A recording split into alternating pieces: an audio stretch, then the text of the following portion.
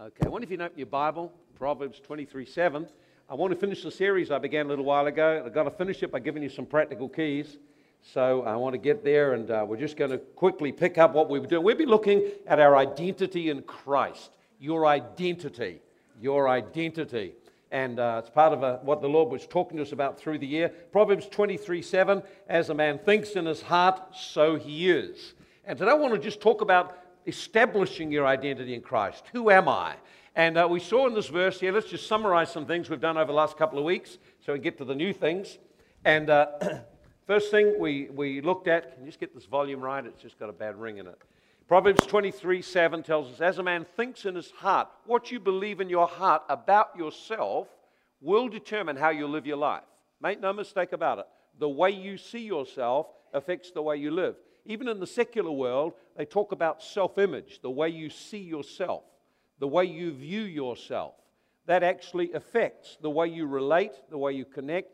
It affects your expectations. It affects the way you connect with people. So how you see yourself. If you see yourself as a person with nothing to give, you won't front up to give.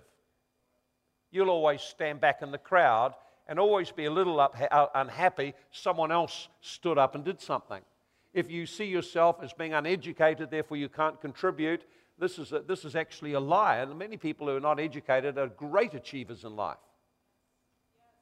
You understand? But if you get the message while you're at school, I'm a dummy, I can't do anything, and you begin to believe that, this is going to affect your performance all through your life.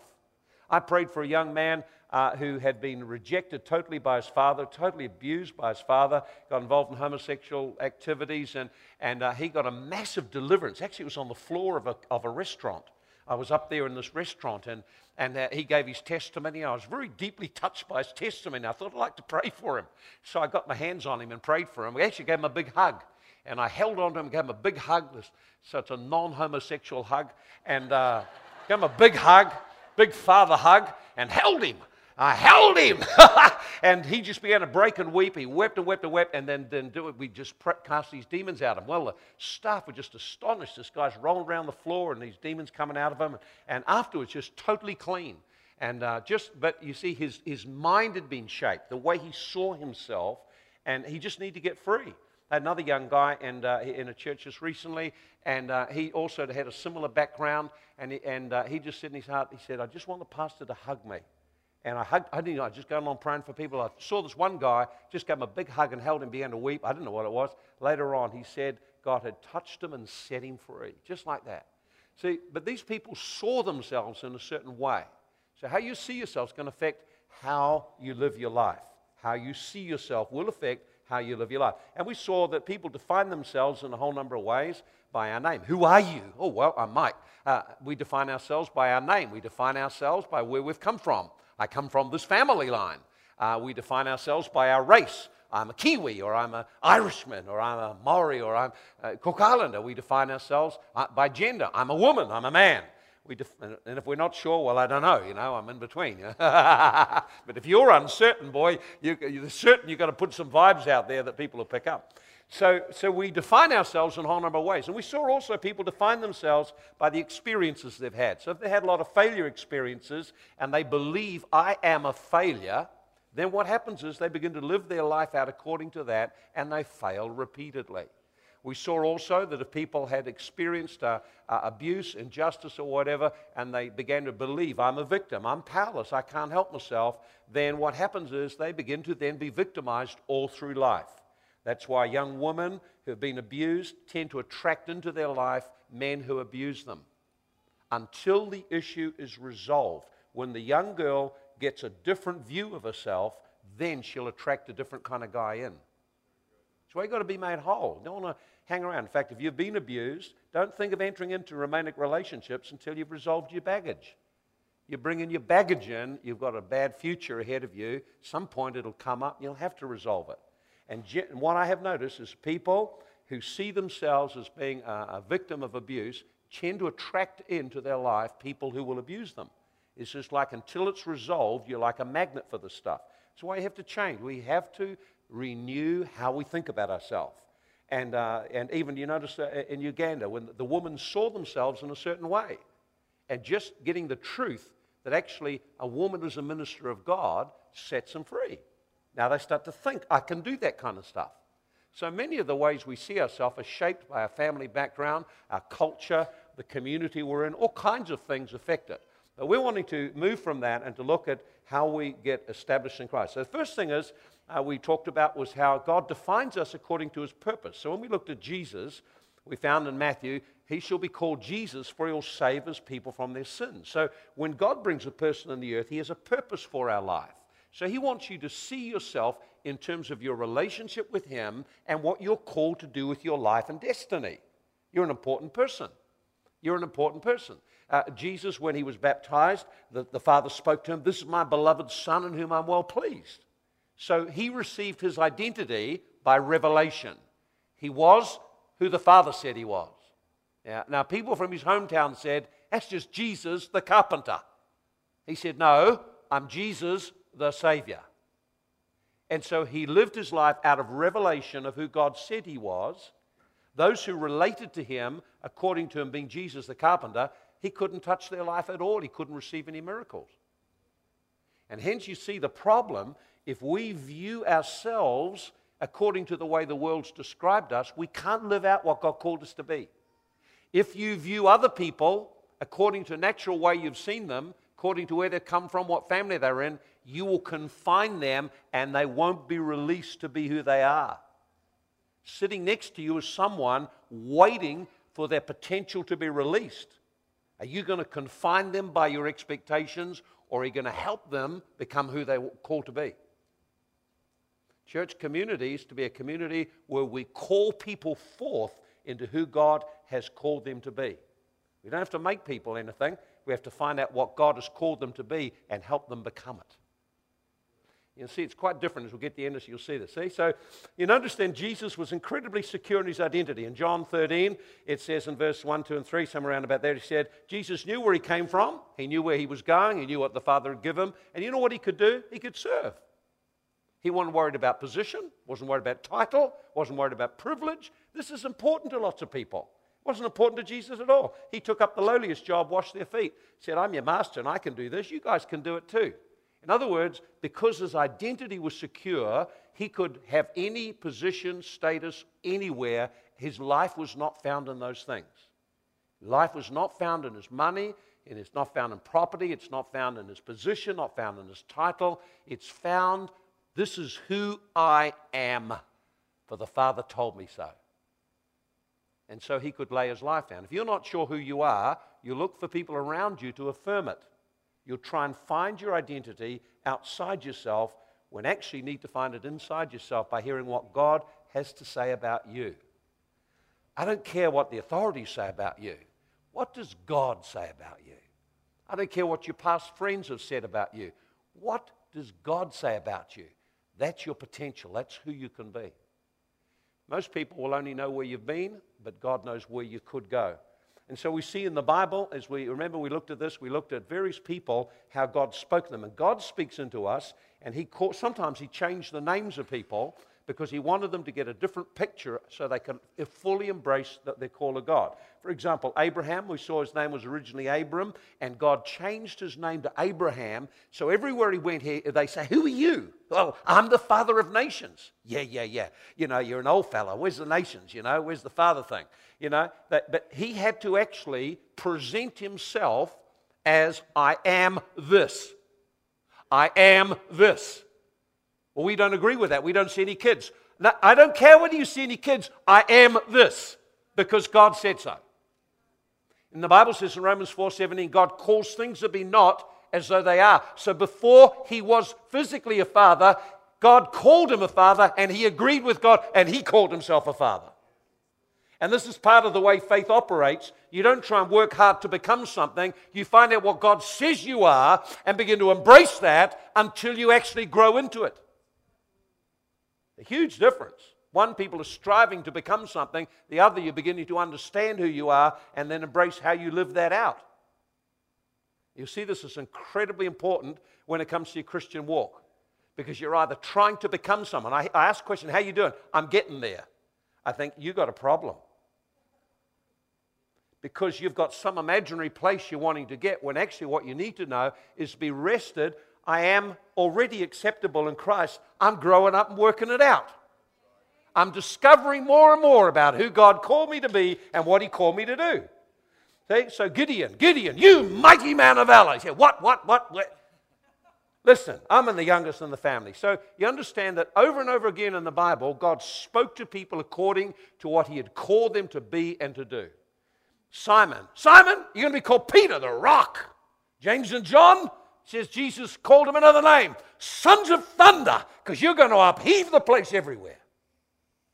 So sometimes in the Bible, God renamed people in order for them to get fixed in their mind, this is who I am as I walk with God. Otherwise, you're living out of who everyone else said you were as you grew up. And that's where most people live. They live out of their background, their past, their concepts, their beliefs, instead of actually making it a life pursuit to discover, what does God say about me? Who am I? Only the one who made you knows who you are and what lies inside you, what dreams are in there, what hopes are in there, what possibilities are in there. There's no one around you can tell you that. The one who created you can tell you that. But you've got to stop trying to be someone else and actually discover, what does God say about me? That's what is going to be the foundation of my life.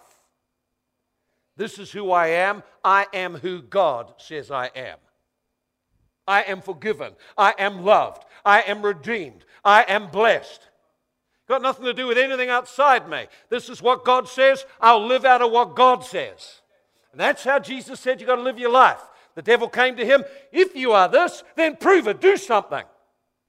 He said, man shall live not by bread alone. Every word. I live by what God says. I don't have to prove anything to anyone. You understand? Because I live out of what the Father says about me. It's a really important thing to get a hold of, a major, major thing. Now, when you embrace your identity in Christ, you become free then to actually connect with people, because you don't have to build a mask around you. You can be who you are. When you become secure in your identity, who you are, you can actually then become quite creative, because you don't have to copy anyone. You can be an original.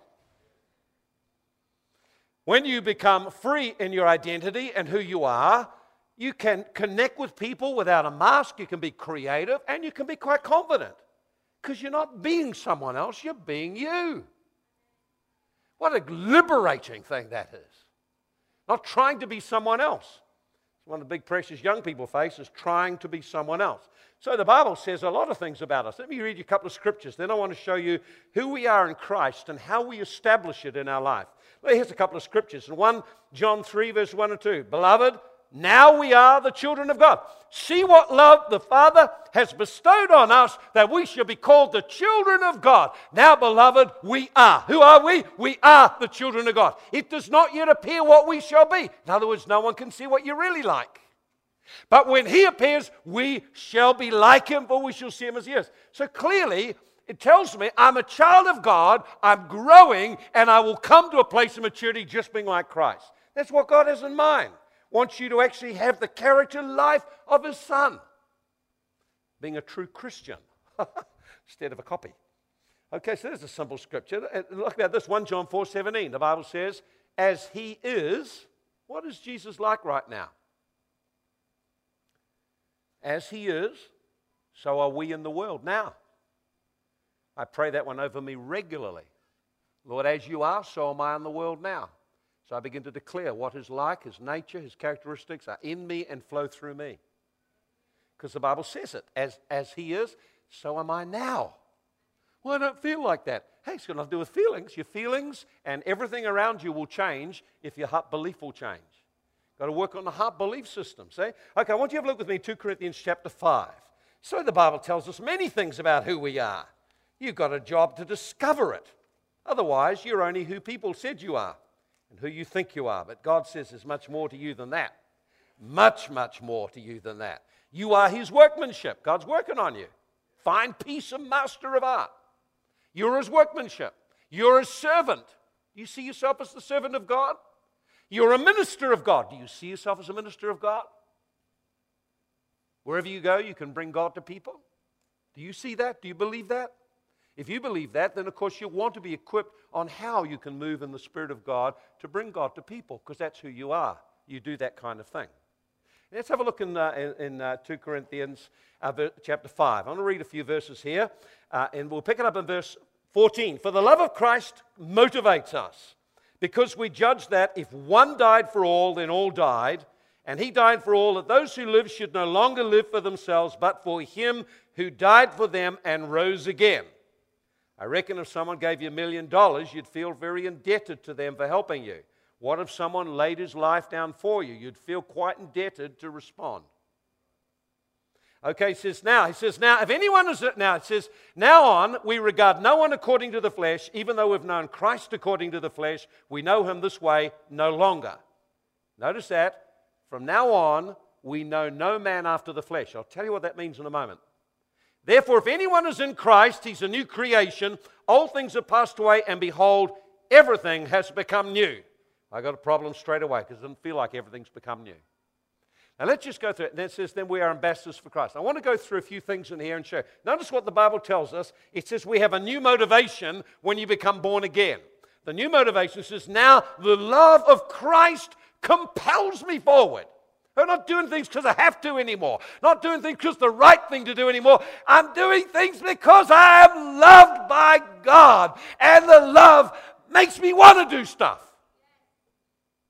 See, the love of Christ constrains or motivates or harnesses my life. I want to do things I never wanted to do before. Before you came to the Lord, you're selfish.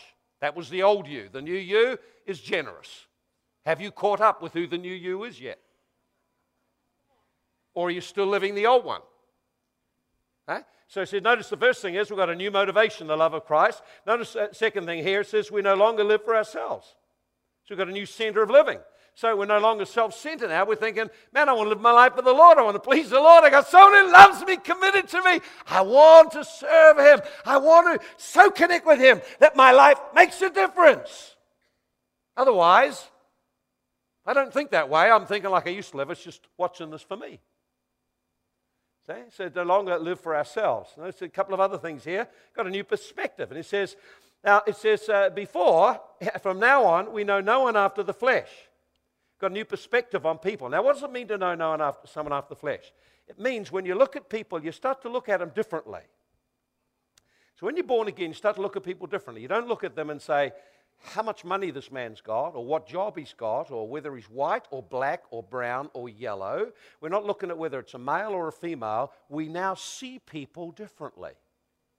Problem is, of course, if you don't realize that you see people differently, you're just going to relate to them the way you used to, out of prejudice and attitudes. But you see, if I'm motivated by the love of God now, and if I actually start to look at people differently, I see this is a lovely person that God created to represent him. This is my brother. This is someone in the family of God. I'm not worried whether he's the mayor of town or whether he's got some great position or some great influence or income. It's got nothing to do with anything. We're not to know people after the flesh. To know them after the flesh means you judge people and you put them into ranks of social status. This is high up, this is low down. Moneyed status, this is rich, this is poor. Or positional status, or racial status, or gender status.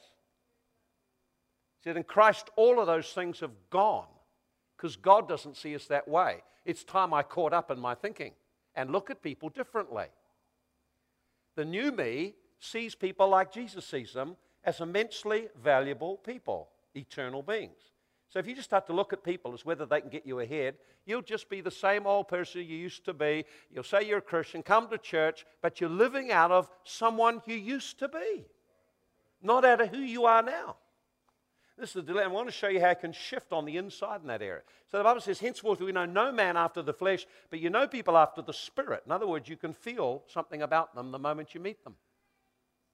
You can weigh them up. You can sense where they're at. You begin to feel the person's flow of spirit. You can sense when they've got walls up. You can sense things about them. Why? Because I'm knowing people after the Spirit now. That's a whole new way of living, of learning to relate to people after the Spirit. There's no old people, young people, rich people, poor people, Jew people, Gentile people. There's all just one kind of people. These are valuable representatives of God, and I need to learn how to love them, old and young, black and blue, whatever color. See? And you understand that old mentalities will stop you doing that. We've got to upgrade our thinking, how we see people. Otherwise, you'll see, well, that's woman. Women don't do that. Well, who said? Where did you get that idea from? Oh, that's a man. Men do that. Where did you get that idea from? Why don't you see people in the Spirit? Why don't you see them according to the way God sees them, which is according to their new identity in Him, a child of God with enormous potential? If you saw people that way, you wouldn't talk against them and judge them and find fault with them and look at the outside and judge them according to appearances. How can you judge people according to appearances? You've got no idea what's going on, and you have no idea what motivates them. The only way you'll ever find out is if you don't judge them on the outside, you let God show you things and you listen to what God says about them. One of the hardest things of all to do is to withhold judging people. Just not to judge them, just to hold it until God has given you some insight. Okay, so we're getting on. Now notice what it says here about our new identity. We're getting to it now. If anyone is in Christ, he is totally new. I like that. Old things, all of them are gone away. They're passed away, meaning they're dead. He passed away means he died. The old things passed away. Notice it says, behold, all things have become new. Now, of course, when you look, I used to look at that scripture and think, oh man, that's a tricky one because I don't feel like it and I definitely don't live like it. So what's the deal here? God's saying, I'm a new creation. Means when I'm born again, I got a total renovation on the inside of the house. A fresh start. Therefore, the Spirit of God coming into me gives you and me a fresh start. And now the Bible says, behold, or take a look at this, but all the old stuff's passing away and there's new things are coming into your life. Get the picture. You see, if you don't get the picture that having come to Christ, that everything old passes away and now new things are coming into your life, you're going to live out of the old instead of embracing the new. And he says, behold, get a grip on it, get a vision of it, get a picture of it, that old things means the selfish way of running your life, self-centered, self-sufficient, just the way of relating to God and to people and to life. It's all gone away. He says, behold, a new things have started. Now, the problem is, even though God has practically and legally made all things new, it's not my experience until I start to make it mine. So, for example, when Jesus died on the cross, all men potentially could be saved and go to heaven. But only those who actually make a response to Him by faith, then they're born again, they receive Jesus as Savior, sins are forgiven. Now we're positioned for a life of becoming a new person.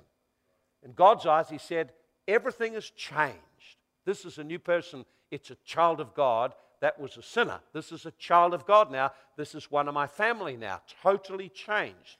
Now, have they changed in the way they think? Not so much. Have they changed the way they live their life? Yeah, a little bit. But there's a lot of stuff that's not changed yet. So why is it not changed? Because something's required of me. God says, everything has passed away. And now you can be that new person I've called you to be. Need to discover it. And how am I going to do that? I've got to actually begin to discover from the Word of God what He says about me. So let's have a look in Ephesians chapter 4. Ephesians 4:22. Ephesians 4:22. This is what he says. Notice it says, very simple thing here. He says, put off concerning the way you used to live your life, the old man, which is corrupt according to deceitful lust. Be renewed in the spirit of your mind. Put on the new man, which is created according to God in true righteousness. Now notice God requires me to cooperate with Him in making some effort here.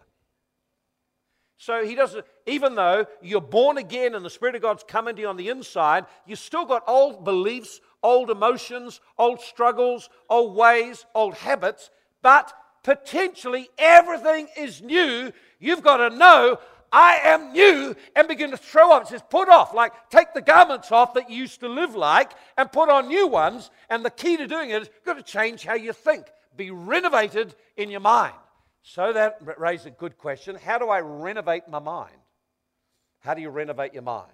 Put off, put on, renovate the mind. Renovate your thinking. So if you just understand how your mind works, your mind or your subconscious mind stores up every experience you've ever had. Stores it up. It's all stored in there.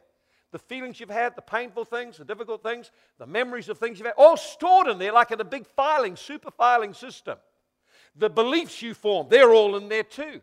The judgments you form, well, they're all in there too. The opinions, they're all in there. They're all in there. So you've got this huge box inside your subconscious mind, all the things that you've learned over the years and experienced over the years. Now, what are you going to do? Well, the way you live your life is, no matter what you say or do, as soon as you have an experience, it'll trigger off something inside you and you'll act out of the old unless you decide to change it. This is why so many Christians live defeated, because they don't understand the cooperation required of us in working with God to renew the inside of our heart and mind. If I don't do the work of renewing, I just will live out of the way I used to before. Same old reactions, same old anger, same old hurt, same old rejection, same old, same old, same old. And yet now I'm trying hard to be a Christian. What a bore. It's too hard. God wants me to relax. This is who I am. Now I begin to work with the Holy Spirit as He shows me to process and deal with issues in my life. That's not so hard. It's not a hard thing to do. And you don't have to try and rack up all the junk and get it all out. As you walk through life, if you live a reflective life with the Holy Spirit, He will show you stuff. And if He doesn't, someone around you will point it out to you. Isn't that nice? You got a bad attitude. Then you got a chance. Oh, I've got a bad attitude. What is that attitude? And what can I do to shift that attitude? Or you can say, oh, who do you think you are anyway? Oh, yes, you really have got a bad attitude. You're just responding out of the old ways you used to respond. You haven't actually understood the new man in Christ operates differently. So I've got to learn who I am and how to operate my life. So how am I going to do it? Let me give you four things which are part of the process. I'll just lay them out for you very simply. Number one, and you sort of work on all of these at one time, or you can work on any one bit at one time, but it is a part of the process, okay? And so I'll give it to you in four bites. What kinds of things you can do. Remember, it's our responsibility to shift. So in Romans 12, verse 2, it says, don't be pressured or conformed to the way the world does things, or be pushed into a mold so you're like everyone else. Be transformed or go from a butterfly to a caterpillar kind of life by being renewed in your mind. So if I'm going to be transformed or change my lifestyle, it starts with renovating the mind. Renovation is like this. You go in and you gut the building and you put in the new stuff. So you've got to see what needs to be ripped out first of all. Don't just lose your brain. You've got to actually be quite constructive with your mind. So you notice that the first thing I need to do then is I need to resolve past issues which impact my identity. I need to resolve past issues that impact who I am or who I think I am. So for example, if you've got victim issues, you've got to process the stuff. If you've got performance issues, you've got to process that stuff.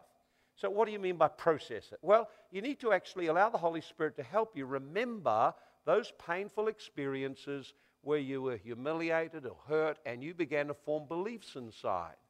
And as you remember them, you just grieve over them, forgive the people concerned, and begin to identify what you believe that needs to change. And it can happen so easy. I was just driving down the road. Actually, I was driving. Where was I driving? Driving somewhere. I was driving around to birthday party. I just felt tears come to my eyes. I said, what is that, Holy? I'm going to a birthday party. I'm going to be happy, not crying. And I felt the Holy Ghost just talk to me. Just dropped a thought into my heart. I said, can we put it on hold till after the party's over? I'm not going there to have a howly bag at a birthday party. So I went back afterwards, went into my room, began to just pray, and then I began to engage in account. The Lord showed me what He wanted to shift in my life. The emotions were the first key to get that there was something there needed to be resolved. I was able to just bring it up, allow myself to feel the emotions, find what was going on, and then Jesus touched me, and the whole belief system shifted in my life. It wasn't so hard at all. It's not hard. It's not hard. I had another situation. I just turned the television on, and I just caught the end of a movie, and there's a bit of music on. As I listened to the music, I started to feel tears. I thought, why am I emotional? It's only music. It's a movie. It's an Arnold Schwarzenegger movie. Why have I got emotions? But then I turned it off, and I stopped, and I thought, what does that music remind me of? And suddenly the Holy Ghost showed me exactly what it reminded me of, and I began to weep and let go the pain of that situation. And then the Holy Ghost, the Lord just appeared to me in it and just brought comfort to me and shifted the belief system, just like that.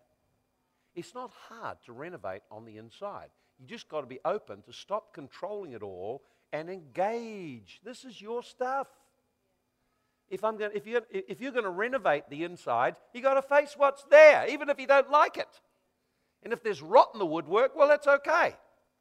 Cut it out, but don't paint over it for sure. Okay, so number one, need to resolve past issues. Eh?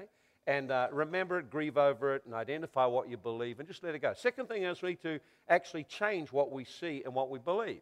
In 2 Corinthians 3, it says, in verse 18, it says this, "Now beholding as in a mirror the glory of the Lord, we are changed into the same image." And just give you this in a simple language. If you pick a mirror up and put it in front of you and look into it, who do you see? Huh? You see yourself. Is that right? And often when you look up, there's spots and wrinkles and missed the shaving spot there. You see all the things that are wrong. Did you notice? And you try to put them all right. Okay, now notice what the Bible says.